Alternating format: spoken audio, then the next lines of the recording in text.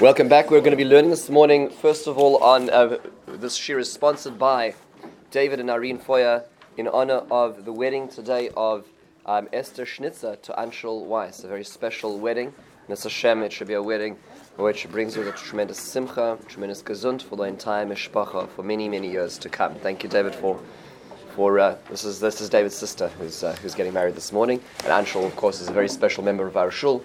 This is a very beautiful and unique simcha. We are going to be learning today on the topic. We're going back to introductions for a moment. We're at the beginning of the Torah, so we have the opportunity of learning about introductions, and we're going to learn today the introduction of the Ibn Ezra to the Torah. The Ibn Ezra is one of the most fascinating, colorful characters we have the opportunity of exploring together. We've heard ideas from him here, there, everywhere, but to really understand who the Ibn Ezra is, we really need to see what he says about himself. It's very hard. He's a very complex individual. I actually just put into the notes two sets of biographies. One's from the Jewish Virtual Library, one is from the Britannica Encyclopedia. Just a very fascinating person. He was known in the world as well. He was a very worldly individual. He was a person of acclaim. He was a philosopher. He was involved with mathematics, astronomy. A very fascinating person. He lived a very difficult life. In fact, according to some accounts, he lost 3 children. One of his sons converted to Islam, and then he went into a self-proclaimed exile where he traveled Europe. Even though he was born in Spain, he went across Europe, and he wrote. It's one of very fascinating things. In the biographies, he introduced the decimal system to a lot of the Jewish community in Italy when he arrived there. So at this point in time, the world of Islam was a little more academically developed than the world of Christianity. Fascinating enough, and he brought with it some of the interesting mathematical advances which we'll call it European Christian world you had not yet accessed. Very fascinating individual on all sides. He was a poet. In fact, there are a number of zmiros which are attributed to him. Anybody familiar with some of them? He usually puts his name in the acrostic. So one is, on Friday nights, the next time the opportunity of doing this is Tzama L'Chonafshi, right? That is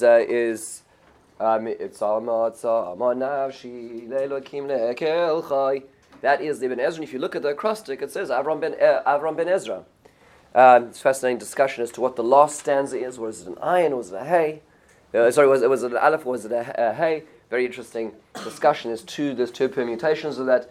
He was a poet. He was a very, very interesting individual. Towards the end of his life, he wrote his Pirush on the Torah, his explanation of the Torah. He has a Pirush on a number of the Nevi'im and Ksuvim as well. And he was a very, very famous person. In fact, so famous is he that Robert Browning, much later on, wrote a poem called Rabbi Ben Ezra. Very interestingly enough. And in this poem, it's a very long poem, Robert Browning, who was one of the great poets in England at the time, married to Elizabeth Barrett Browning, who was also a poet. He in this poem he explores the philosophy of youth and youthfulness. And just to quote one paragraph, I did not put into the notes today, but he describes the following: "It is not for such hopes and fears annulling youth's brief years do I remonstrate folly wide the mark. Rather I prize the doubt. Low kinds exist without. Finished and finite clods untroubled by a spark."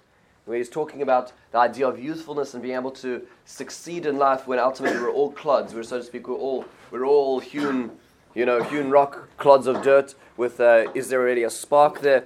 A lot of very interesting philosophical wonderings put in the name of the Ibn Ezra, and using a historical character as the foundation for his discussion. Fascinating individual. We've all learned little pieces of Ibn Ezra here and there. We've heard his ideas, but very, very few people have actually taken the chance to learn his introduction. And he really is a tightrope walker.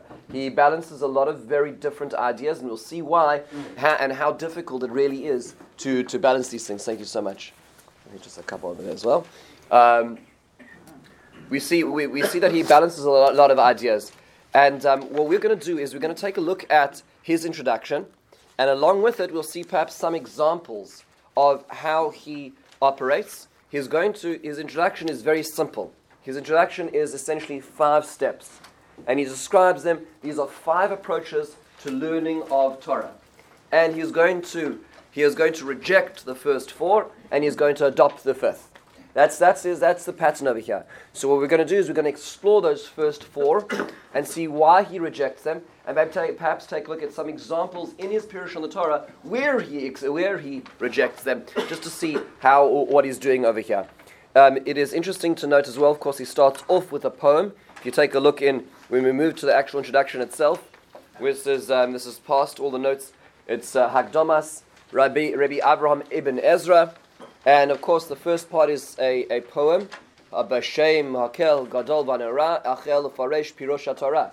And you'll notice that as we go through our introduction together, he rhymes the entire introduction, which is pretty remarkable considering the amount of content that he puts into here and the sophistication of the arguments that he's about to make. He still puts it in rhyme. Okay, there's a meter to it, you can feel it, and I'm not going to always succeed at getting it right, but as we go, we should always feel da da da da da da da da da da da da da da. Right? There's going to be this meter which moves all the way throughout his introduction. Very fascinating. Let's take a look at the beginning. So he says his introductory remark after the emboldened area, which is the poem about where he asks Hashem for the help in being able to do this. And then he says, Ne'um Avram Hasfardi Hanizkar. This is the speech of Avram Asfardi. What does Sfardi mean in this context? Spanish, right? Mefarshei Torah holchim al chamisha drachim. There's 5 ways of looking at the Torah, and now he starts. The first, we're not going to read all of this. We're going to do the essential argument, and perhaps an example in each case. Here's the first case. Haderech ha'achas aruka uruchava.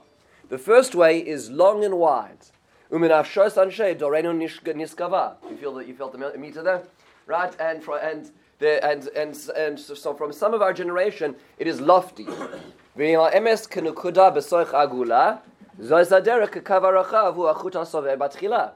So he says, if you're going to assume, now let's think about the imagery as truth, as a point in the middle of the circle, then he says this is really essentially the longer perimeter circle around that point.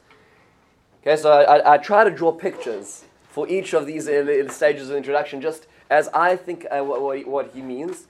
So you have the Nakuda is the truth in the middle, and now you have this larger circle around it, which is this way of this Pirush. And what he says is, if you think about it, in this image, the perimeter circle never really gets close to the center. If you think about it, it's not a spiral; it's a circle, and so it's always at a perpetual radius from the center, and it never really gets any closer or any further.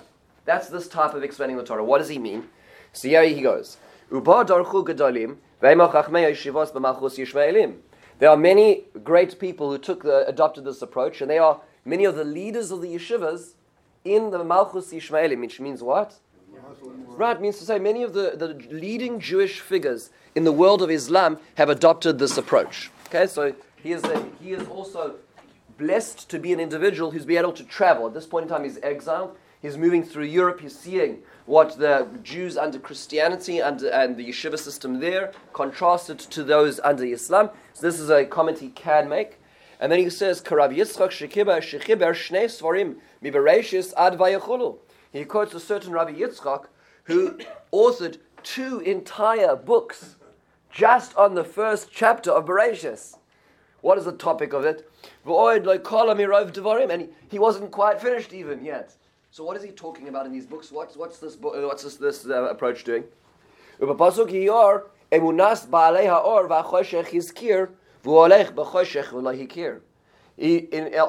talking about light and darkness on the first day, he talks about the ideas of emunas ha'or va'choshech. If you take a look at footnote 14, he explains the explanation of this is quite clear. He says, "Sotom min hanoseh v'davar al torasom shel baalei ha'or va'choshech." He talks about the concepts of light and dark. He talks about the physics of light and dark. Meaning to say, the Torah in a certain sense is the diving board to explore the natural world, so to speak. The natural histories, the natural physics of the time. Skipping a line to the next comma. Uvemesila hazois Allah Rav Sadia Gaon Hagolah. He accuses Rav Sadia Gaon, one of his predecessors, of being one of these people who went in this direction. He says, "Uvepirushihi me'aros hichnis deos acheros ladas hamidos hanizkaros al pi chachmas hasfiros." When Hashem says, "Yim ha'aros," let there be luminaries, which is on day 4. he starts talking about, the whole celestial sphere and astronomy and gravitational pull and all those kind of things. And he says Ibn Ezra, he quotes Rabbi Shmuel Achofni, another person as well, and then he says the following. We're going down to the fourth last line. There's a comma towards the end of the line. He says, "A comma to'eles yesh b'halichos haderech."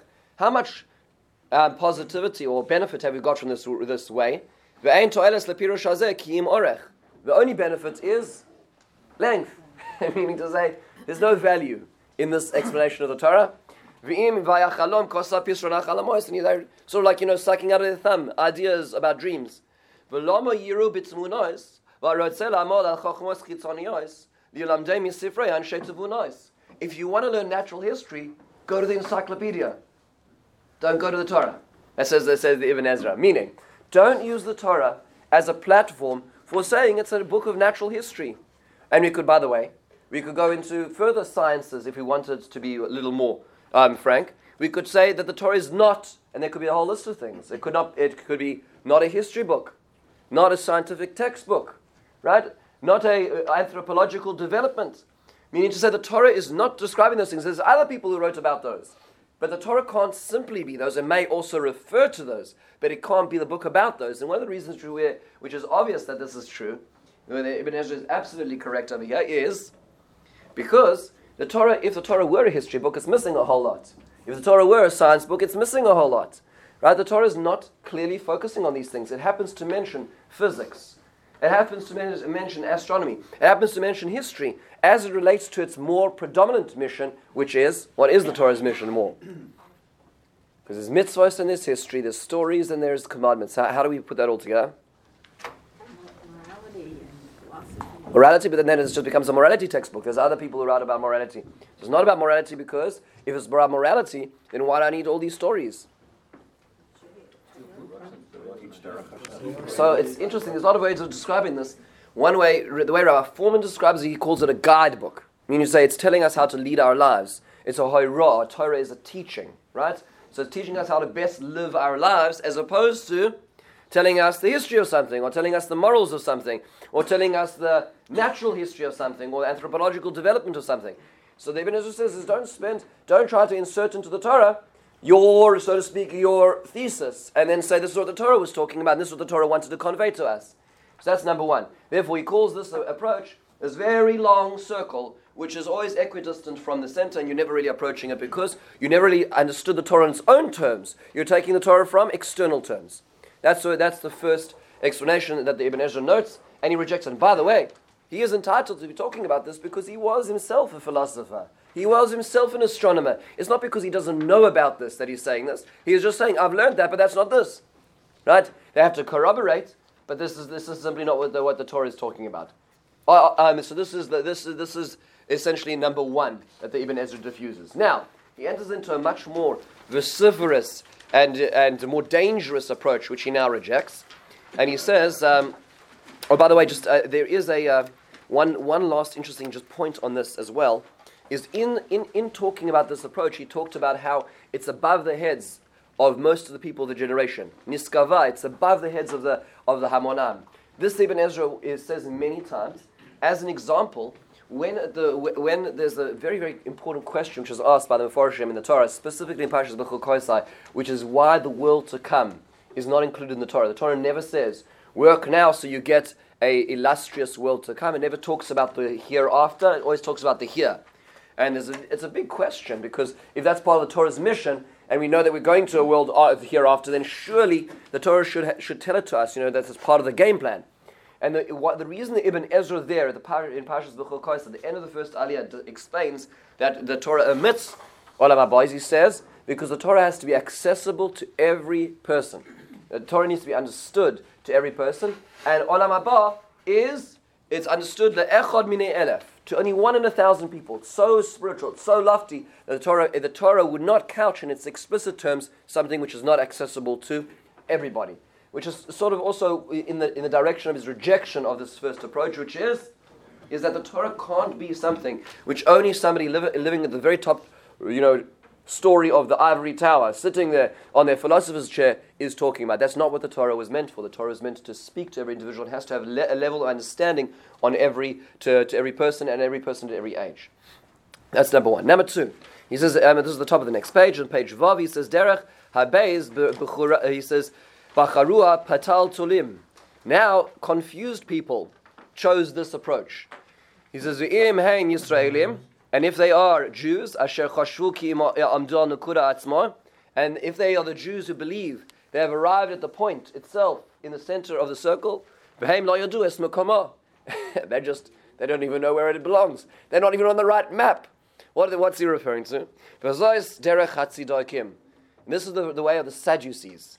Ka'anan, Binyamin, Ben Mashiach, Yeshua. He quotes contemporaries who've written books on this. And they're no longer called Tzidokim. Does anyone know what they called at this stage in the game in Jewish history? Karaites. Good. So what happens is that during the time of the second Beis Hamikdash, there were the literalists. These are the people who basically read the Torah, and they said, you know, what we see is what we get, and there's no Chazal, and the Gemara is full of discussions with the Sadducees. And they essentially come out with their own Torah. It's a sectarian group, which really, is, in a certain sense, abrogates Judaism. And the Pharisees, the Perushim, which is us, are the ones who had adherence to the Divrei Chazal.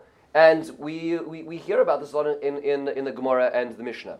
However, it's interesting that afterwards, there is a movement in the Middle East called the Karaites. And this is a very difficult group which has similar principles, which is what the Rishonim are dealing with. They follow the suit. And he quotes some of them over here, and you can see in the footnotes that they suggest who these individuals might in fact be. V'chein kol min, and any heretic asher b'divrei matikei hadas lo yamin, who doesn't believe in those who transfer the religion, which refers to Chazal, which refers to our sages. V'hu noitel lahasmil o le'yamin, and they turn to the left or the right. What is he referring to? The Torah says, listen to what your sages tell you. Don't turn right or left. So what does he say? He says, these are the people who are turning right and left. Right? So he's clearly, these are the people who have left the road. He says, we'll call ish kirtzono yafaresh apsukim gam b'mitzvos v'chukim. They will interpret the psukim however they want. They suck it out of thin air, is where they're getting it from. Even in the realm, what's of mitzvos v'chukim? What's mitzvos v'chukim? Not just Torah, but mitzvos v'chukim means the law of Torah. We're going to see this is important. Later on, the Ibn Ezra is going to differentiate between law and philosophy. So he says, even in the realm of law, they suck it out of thin air. And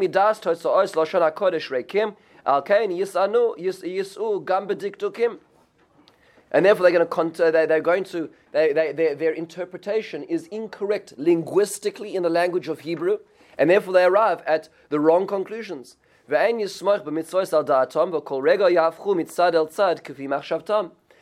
cannot rely on them because they keep turning hither and thither. They are no longer on the straight and narrow.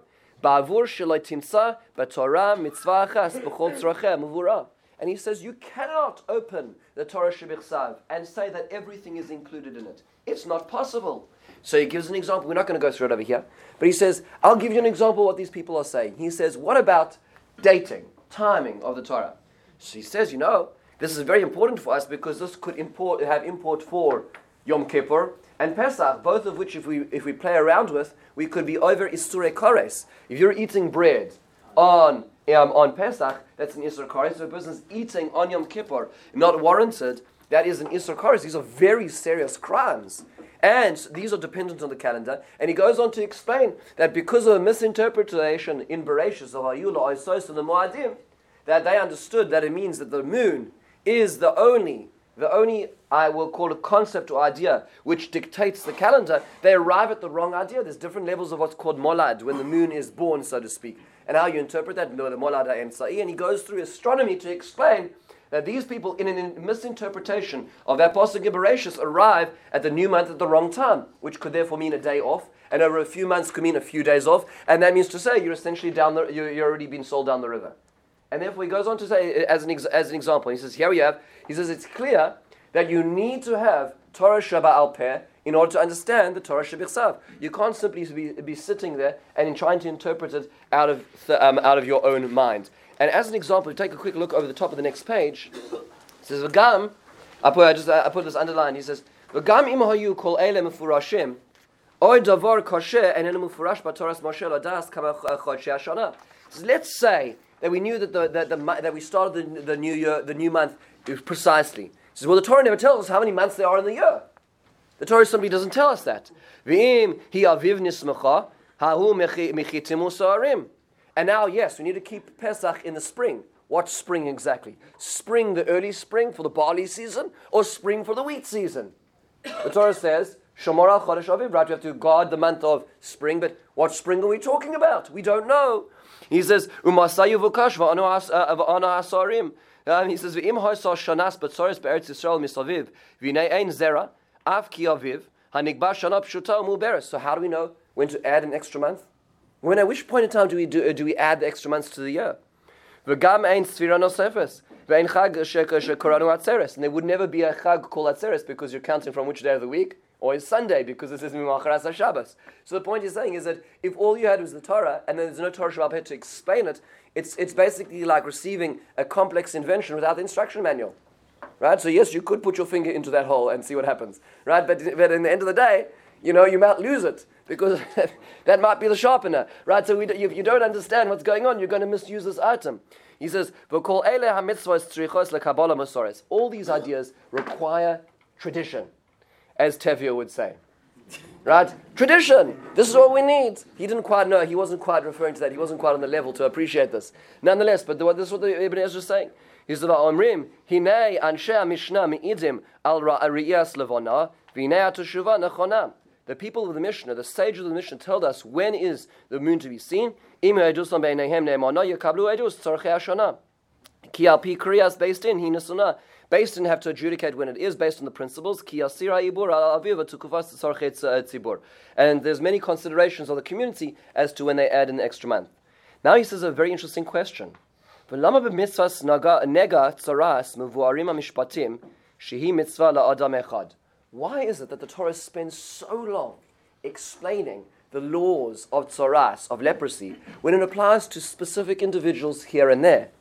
It says, "V'lifrakim ma'atim u'misvas hamoadim chiyuv kol Yisrael b'chol zman v'lama en b'Torah aleihem eid ne'eman." And then, when it comes to Kiddush HaChodesh, which relates to every single Jew, when every single festival, when every single Rosh Chodesh and Mitzvah applies, that's in the cycle of the year, very, very little said. Why is that? Rak nechapes kol v'kol remizos. We have to look here and there for hints. He says, "Olama b'direi Torah t'miyama kazos." Why is it so seemingly, so to speak, so naive, so simple without the complexity? V'zelanu ha'os. This is the science, says the Ibn Ezra. Shesamach Moshe ala Torah shebal peh. Moshe obviously depended upon there being a oral Torah to the written Torah. Shehi simcha lelev ule'etzev marpeh. It must be, when you read the Torah, you have to start with one of the starting principles and the foundational beliefs is that this Torah cannot be read alone, simply as the book, and you can interpret it as you want. You need to go into it with the interpretations of Chazal. This is very, very clear to him. It is interesting that all the examples he gives are halachic, just worthwhile noticing. All the examples are halachic, when we keep the season, when we ma'abed the shana, all these examples. I will give you an example just of where he relates to such individuals. Just a very fascinating example. Take a look back on, these pages are actually numbered now, page 3 of 4. Just reverse a few pages. He has an example where he relates to the individuals in this group as an example. So it's in Parshas Yisro, where it's talking about the Matan Torah is about to happen, and Hashem tells Moshe Rabbeinu in source 1, V'gbalta es ha'am saviv le'mor, you should make a fence around the people, saying, Hishamru lachem alois bahar unagah b'katzeu. Don't go up on the mountain when Sinai is when Sinai is happening, when the Torah giving is Matan Torah is happening. Don't ascend upon the mountain.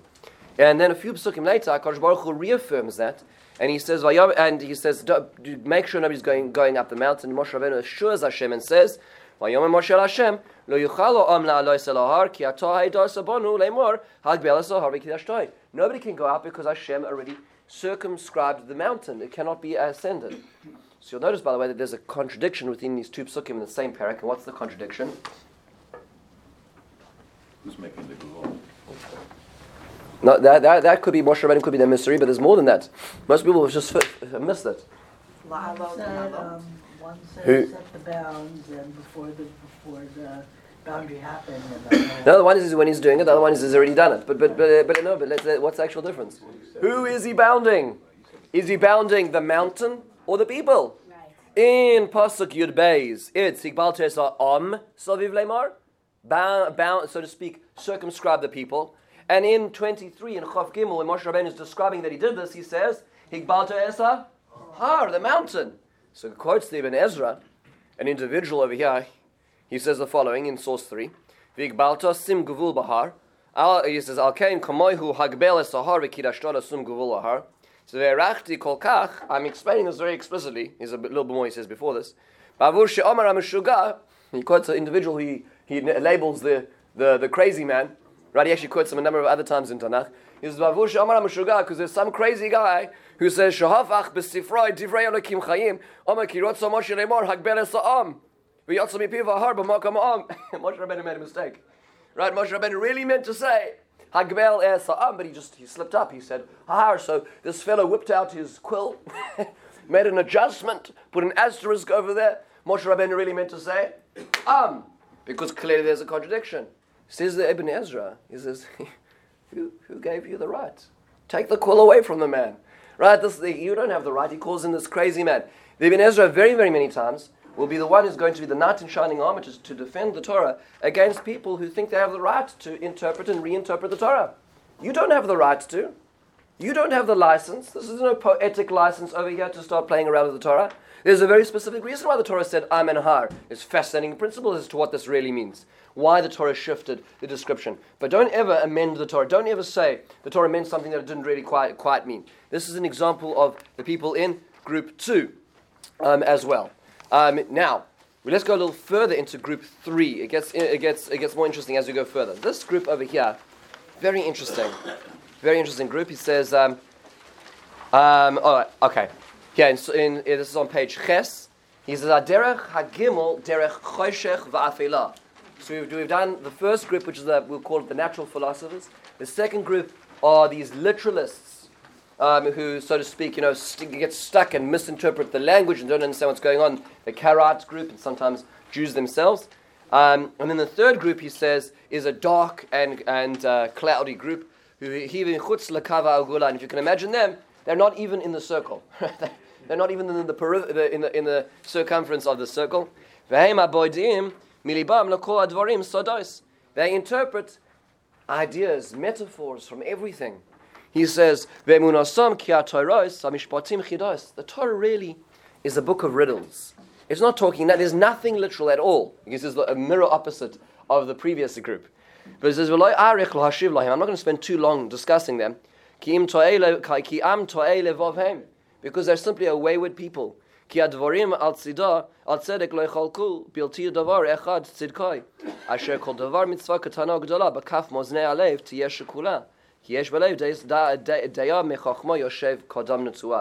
says these people are sitting here, and essentially every time they look at something, they say, no, it must be something else. It refers to a broader principle.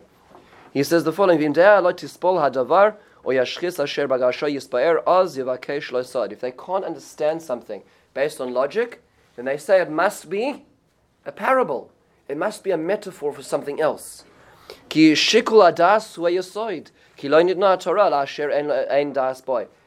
the Ibn Ezra retorts and he says, the Torah must be understood based on the logic of human beings. That's what it was given to. The malach, so to speak, the agent between the person and his creator is his mind. That's the only way we can access the creator.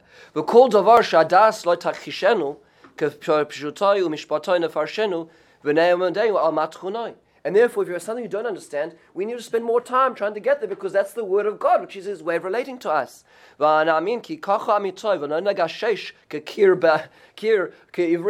And we should spend time like that, rather than groping around a wall like a blind person and pretending that that what we're looking at is there's another alternative. So he goes on to say, and he doesn't give that many specific examples, but it sounds like this is the group of people who will read everything and say everything is a metaphor. The Torah really never meant anything literally. It's ideas, all ideas, lofty ideas. And Ibn Ezra says, I'm sorry, the Torah is meant to be understood and amalgamated and interpreted by the human mind. And therefore we have to assume that. That's the basic assumption. This comes back again to the example I gave, which is actually more fitting to this case, about about Olam Haba.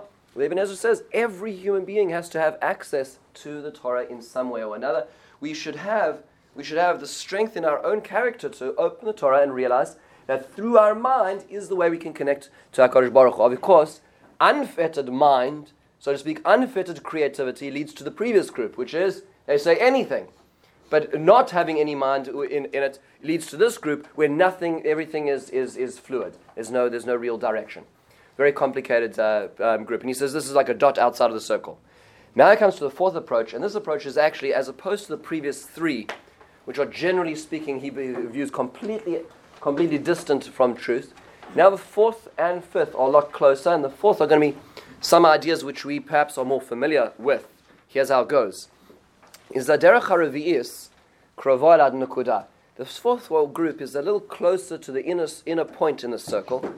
He says rodfu achareo aguda, and many people chased after it. V'zois derech hachachamim ba'artzos yevonim v'adumim. This is the way of the sages in what lands is he referring to? Right. So I think he's referring to the Jews in Europe right now. Right. So the Jewish interpreters in Europe.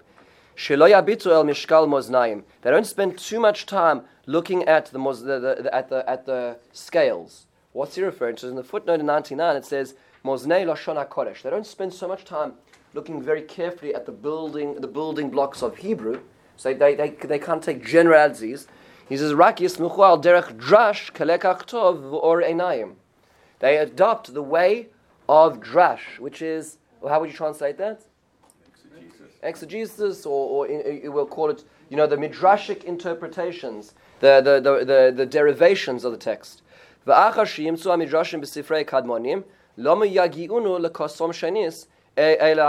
says, look, the midrash is already written, so why are you repeating it?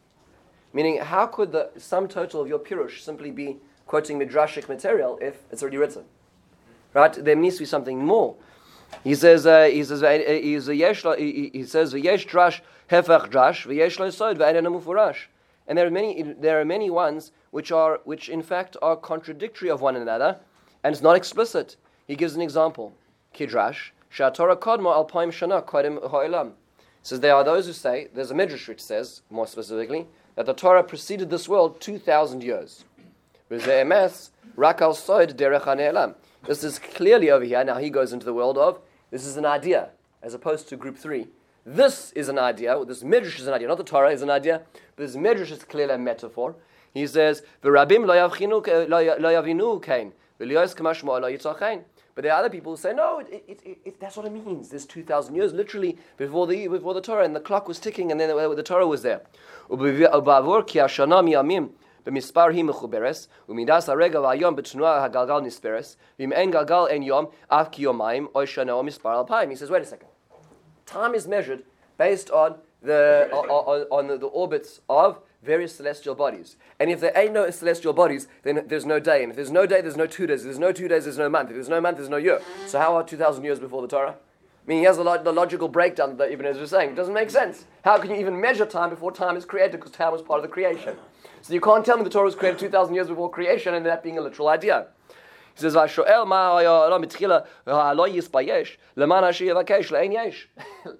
says, you're going to say, always before the world was created. He says, you're going to be embarrassed because you're never going to arrive there because you're trying to explain nothingness with somethingness. And something doesn't work in the case of nothingness. So even as we don't have the faculty to be able to interpret, we don't have the ability to be able to access this. Simply not possible, says Ibn Ezra. So what does this group do? Just to summarize quickly what this group does. They see that the only interpretation of the Torah is through the midrashic text. And they take the midrashic text as literal. That's the only interpretation. Says the Ibn Ezra, 2 fallacies. Fallacy number 1 is that it doesn't always work with the words. And number 2, Lashon HaKodesh was 9, what he calls the scales of the text. And number 2 is, there's a logical breakdown. It doesn't make sense in a lot of cases how to interpret this. Therefore, he says you can't necessarily adopt it. And he says, you take a. Such a pity. It looks like page tests did not come out of the copies. I really apologize, which is a pity, because at the very bottom of page test, he goes on to the example and he says, let me give you an example. And he says, Bereshis. And he says, well, let me tell you all the drash. And he goes one after the other, after the other, after the other. And he says, he says, Bereshis, because the world was created on top of the Leviathan. Then Bereshis, the world was created in order to fear me. That's why it's Bereshis Chachma. Then the world was created because of Bikurim. Bereshis, which Rashi already quotes. And then he says, why is it a base at the beginning? Because it's to show that Hashem is one and the world is multiples. Then why is it a base at the beginning? And he goes through every single, he goes Medrash after Medrash after Medrash after Medrash.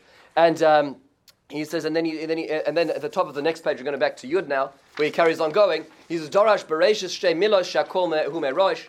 Bereshis is two words, which is Akol Me'Eish, Hu Yesod, right to the idea of Eish. He created Eish at the beginning. Achar Shis, after Shis, Kamoy Amin Shis in Daniel. Shem Shesh Ktsavos and Misais B'Chol Guf. There's 6 points in every spectrum, right? There's X, Y, Z axis in 2 directions.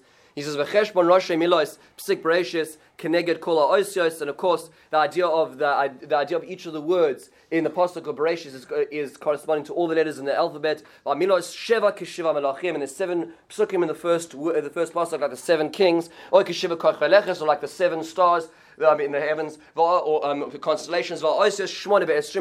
And there's 28 letters in the first pasuk, Keneged Machane Alevona, like the general movement of the moon. And the number of times, Ace in Koheles and Perigimel.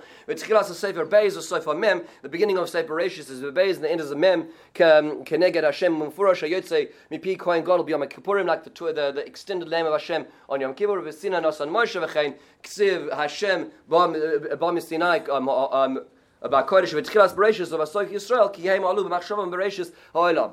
And he says, and that's why the Torah starts with the Bereshis and ends with the word Yisrael, the end of Devarim, because the whole point of the Torah was to end with Yisrael, and that's getting to the point. And says there, Ibn Ezra after all this, he says, Sof Davar Ein Lidrash Sof. He says, I could go on and on and on, and I could get more Kabbalistic, and I could go more Midrashic, and it's just going to get more and more and more. Says the Ibn Ezra, and it's not to dismiss these ideas, but the Ibn Ezra says we must have a starting point where we're actually looking at the text itself. Yes, Shalom. So it's a good question. It may be that he's addressing Rashi and those Udeime. Right? It's interesting. Most people say that Rashi is the Mefarish Pshat. It's actually not exactly true. Rashi is really, most of Rashi is usually Chazal Midrash.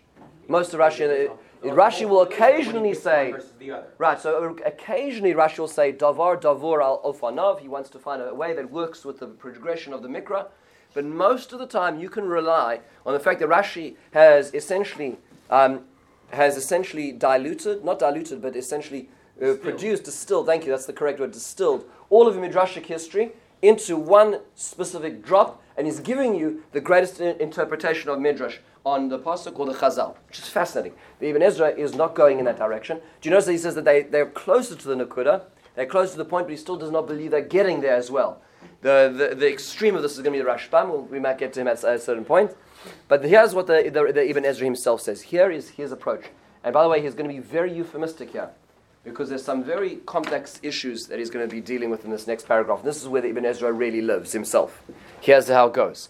Haderech HaChamishis, the 5th way, he says, Musad b'pirushay aliyah ishis, which I myself, my personal pirush is built on. V'hi ha'yeshara be'enai, is the straight one in my eyes. Nochach pnei Hashem, in front of Hashem. So he does this with the humility of interpreting in front of Hashem. Hashem imenu levadoi ira, to whom he alone I fear, meaning to say, and not other people who will criticize me. And I will not try to find my own way or try to misinterpret the Torah. And I'll try to find the explanation of every letter with all my strength. I will try to start off understanding the Torah on its own principles. In order to understand it, you go back to the first word, which will give you the explanation, the definition of that word. You go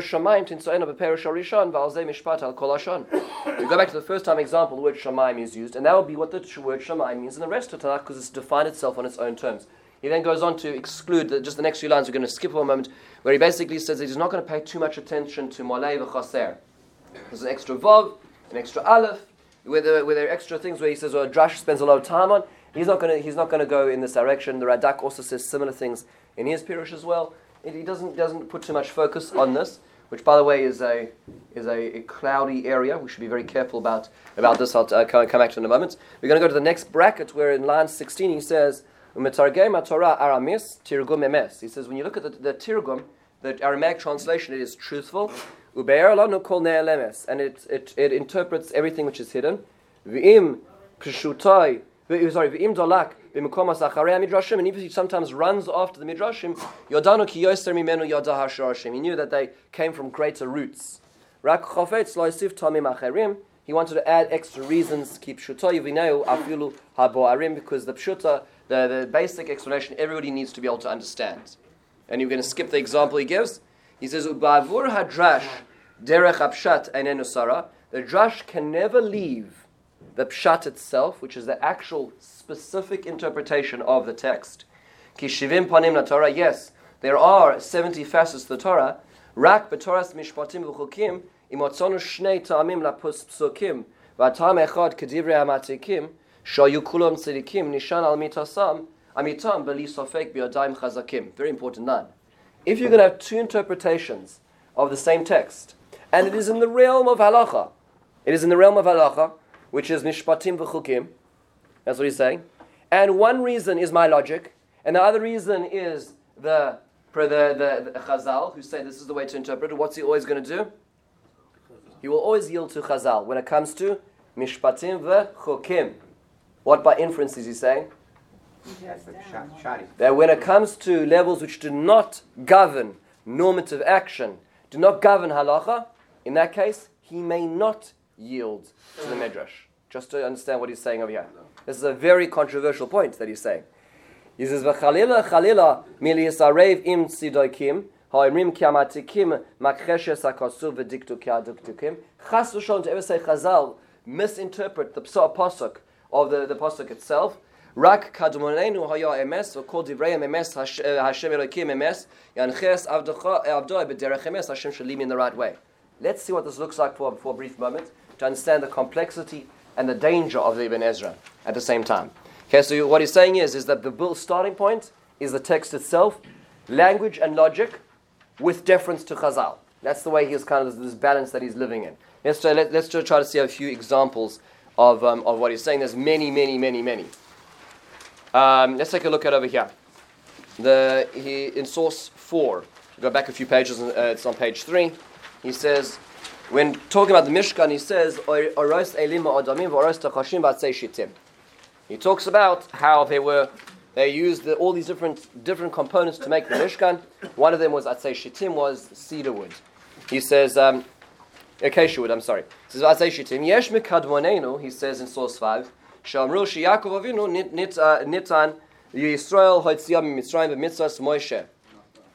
So he says, so he's not to I'm sorry. That Yaakov Avinu planted them in Egypt, and Israel brought out the wood with them. Because where do you get acacia wood in the desert, in the Sinai Peninsula exactly?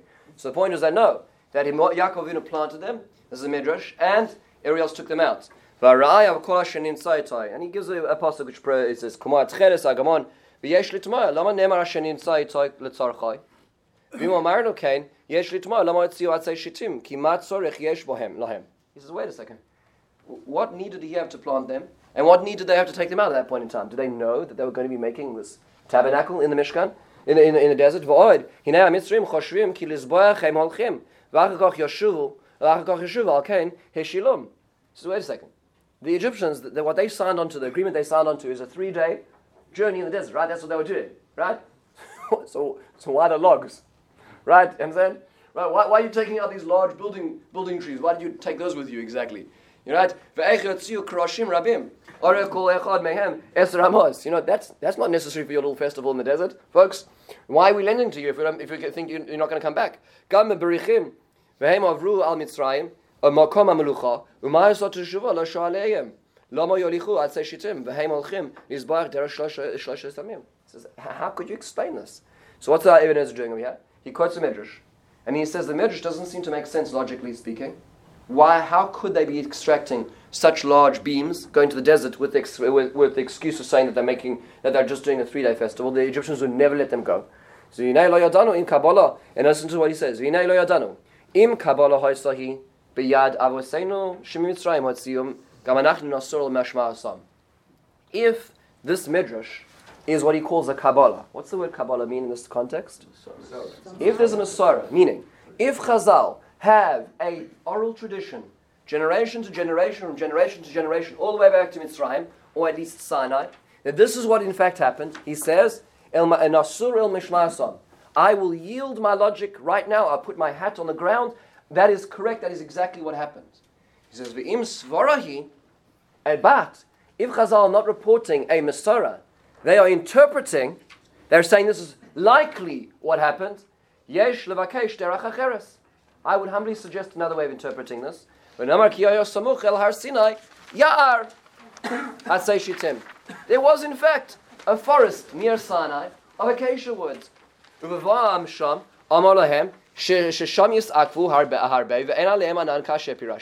Az asar kol echad sukkah v'nisharim asu kidmus chatzeres kol echad k'fi ma'alasai v'karsu kol hayar ki im amrav hayav asu sukkah so Moshe lo diber lahem davar mishkan rak achar Yom Kippurim. That's equally wrong in my opinion. Okay, so you can say that, but the point is, it says Ibn Ezra. It doesn't make sense that they were taking it out. It must be they found it there. How do they make the sukkahs in the desert in the first place? What material are they using? There must have been some sort of forest. If there was a forest there, then that's probably the forest they used to create the Mishkan, as opposed to saying this Midrash. As an example, another example. The Midrash is not within Torah Shabbat Peh like the Ibn Ezra. That's very clear. Because before he validated Torah Shabbat Peh by questioning a Midrash on logic, he's really extracting Midrashim from the realm of Torah Shabbat Peh. Just want to make that idea. No. So what he's saying is like this, just to be clear. What the Ibn Ezra is saying is a very specific thing. He says, in the Midrash, there are two ways the Midrash could have come to being. One way is Masorah, and one way is Svara, is the logical interpretation. If it was Masorah, then yes, I will always yield to it in the realm of Machshava, not in the realm of Halach. We'll see Halach in a second. But when it comes to this, if it's Masorah, I will yield. If it's Svara, says the Ibn Ezra, I have a seat at the table. That's what he's saying as well, and I will suggest this, which is very, very, this is ground shattering. Another example of this is, take a look at this. What was that? How does he know which is which? So that's what he says. I don't know. He says, I humbly will say, Ibn Kabbalah hi nakabel. And another example, in the Akedah, here, take a look in source 6. Bereshis Chav Beis, he quotes, how old was Yitzchak exactly? Rabbeinu Amru, our rabbis taught us, Shaya Yitzchak Kasher Nakad, we all know this, we've taught this, Ben Shloshim V'Sheva Shanim. He's 37 years old. He says, V'im Tevri Kabbalah, Nakabel. Again, if Chazal are giving us a Masorah, and that's exactly how old he was, he says, I have no argument. He says, however, Miderech Svara Ein Zenacham, he says, but from pure logic, it doesn't work. He says, Shahaya Ra'ui Shetiyah Tzidkas Yitzchak Geluya V'yes Schara Kaful Mischar Aviv Shemasar Atzmai B'Ratzon L'Shchita. Then the major test shouldn't be for Abraham, it should be for Isaac. It should be for Yitzchak, because he was a grown man. He says, and the Torah doesn't say, Ato Yodati Ki Yirei Elokim Ato about Yitzchak. It says that about Avraham. Those who say he was a youngster, 5 years old. That's not possible. Why? He carried the wood. How can a 5-year-old carry the wood for the sacrifice? He says logic would dictate. He was probably a young teenager, 13 years old. Then the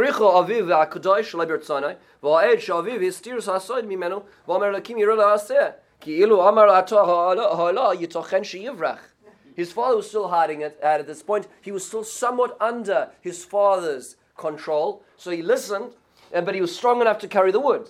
That's what the Ibn Ezra said. What do you see over here? The Ibn Ezra again is taking a look. What's the dictating principle according to the Ibn Ezra is? Logic.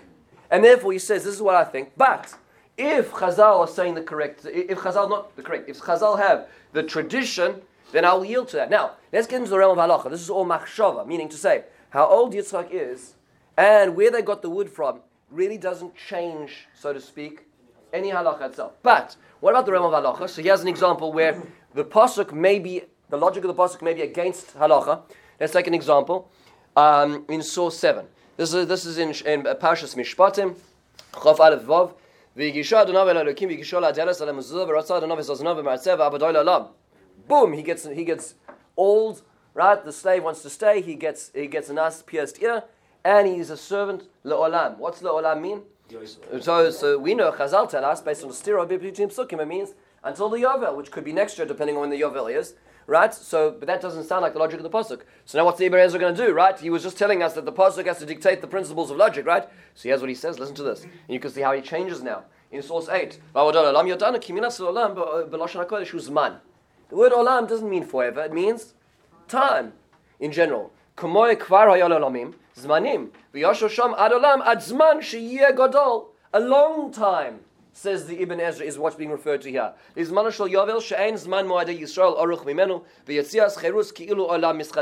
What's he doing? What's Ibn Ezra doing here? He's trying to explain why He is essentially submitting to halacha, and he's trying to show us how the logic of the pasuk will now kowtow to the halacha. He's not playing games over here. By the way, the Rashbam, who separates himself from halacha completely, he says the realm of pshat and halacha will say alolam mamash, and he believes the two are not in contradiction. The Ibn Ezra over here says no, it has to. The logic of the pasuk has to converge with halacha. Another example in the pasuk, ayin tachas ayin, shein tachas shein. When a person will let's say destroy another person, a bodily organ of another person, they have to pay back. It sounds like from the interpretation of the pasuk that it means take out their eye, take off their hand, right? And Chazal tell us that what it means is kesef, money. So says the Ibn Ezra in source 10. Ayin Omar Rav Sadia lo nuchal lefaresh that pasuk kamashmo'oi ki im adam he call ein chaver v'sara shlishis or einov eich yitoken shiyuka maka kazos b'lito sefes mu migras. How can you like, so let's say a person takes a third of that person's eyesight. So how exactly do you reinforce that on the other side? Doesn't make sense, right? He says, "Ulai yachshich or enot kulay b'yoseh kosher hakviva hapetzel hachabura ki im ayu b'makom usukan ulay yamus ve'en adas soveles ve'en adas soveles." Amar ben Zuta. So he says, look, let's say a burn. As a person gets a terrible burn, he gives another person a terrible burn. What you're going to bring him to a basin and give him the exact amount of burn? You could kill him. So what's he saying is what's again happening over here? His logic is now essentially corroborating what Chazal was saying. Is he's saying logic arrives at the same principles, which is must be kesef. It can't be literal and can't be specifically as the Torah describes it. So what the Ibn Ezra has done for us is this is the, so to speak, one of the underlying principles of Ibn Ezra. When it comes to the realm of halacha, always Chazal. When it comes to the realm of machshava, I will now divide between Kabbalah and Svara. If it's Kabbalah, Nakabel, no question. If it's Svara, I would submit that there's another logical interpretation, and we could argue about the logical interpretation. Generally speaking, this is not the way that most of the Mefarshim on the Torah operate. The Ibn Ezra is in general seen as an outlier in this respect, and what's interesting is that modern day academics today use the Ibn Ezra as the platform for further discussion. So they'll say the same thing. They'll forget the term Im Kabbalah Hina Kabel. We don't need that anymore, because after all, we're all advanced human beings, and they'll say, well, this is what we think, right? We can assume that this is what really happened, and the flood didn't really occur, and all this, and they push it to the furthest extreme. So just it's important. I was discussing this. I struggled with many years ago when I was learning about these things, and I once went over to Rav Meir Twersky, and I said, how does this work, and he says, it's kind of like, the second grader says, because the biomedical engineer has suggested a principle based on their logic, that the second grader can also say, based on my advanced curriculum, which I've got at school, I'm going to also make a suggestion. So Rav Twersky says, the second grader does not have a seat at the table. Right? And we are the second graders in terms of perspective, in terms of this. We do not have the right to come along and say, we can suggest in the face of Chazal, we need to have a hook to hold our hats. There needs to be something. You can't just be suggesting it out of thin air, as the Ibn Ezra does. Also to note that the Ibn Ezra had the requisite respect for Chazal, which is lacking very much in most academic research today. But it is important to notice that there is a debate in general, was the Ibn Ezra's approach closed out of Jewish Masorah, which many would say yes, we don't have the right to do this anymore, or yes, but he himself was very much included. Nobody rejects the Ibn Ezra himself. As an example, when the Ramban, in his Akdama to the Torah, talks about the Ibn Ezra, the way he says, he quotes Rashi, who says he's going to give the crown to, and he says, Rabbi Avraham ben Ezra, which means I'm going to rebuke him openly and I'm going to love him quietly. Right, that's the way the Ramban says. Meaning the Ramban says, and by the way, that's what the Ramban does. He usually starts like this. He says, here's what the Pasuk says, here's what Rashi says, fantastic. Here's what Ibn Ezra says, he's completely wrong and this is why, and now let's carry on. And that's usually the way the Ramban starts his Pirush, and then the Ramban synthesizes everything. So the Ibn Ezra is a very respected individual and is one of the foremost Mefarshim. His approach is something which is something which is worthwhile thinking about, but is also questionable. I will end with one last thing. I think it's important. Don't want to overlook one aspect of the Ibn Ezra as well, which is very important to know, and that the Ibn Ezra does talk about things which are very cloudy in terms of authorship, and it should be known. And we're not going to get into that at all. Where Ibn Ezra, on the one hand, will defend vociferously any abrogations to the Torah itself, as we saw by the Meshuggah as an example. But there's certain soidos that he talks about which are more complex, about certain psukim, and who wrote them, Moshe Yeshua at the end, and complicated things at the end, which is a much more complex parsha in itself. We do not have the bandwidth or space to deal with this. What our focus today was simply, what is the starting point for interpretation of the Torah itself, and how the Ibn Ezra came to do what he's doing. This might give us an opportunity, the next time we learn the Ibn Ezra, to see from where he comes. Thank you very much for taking the time.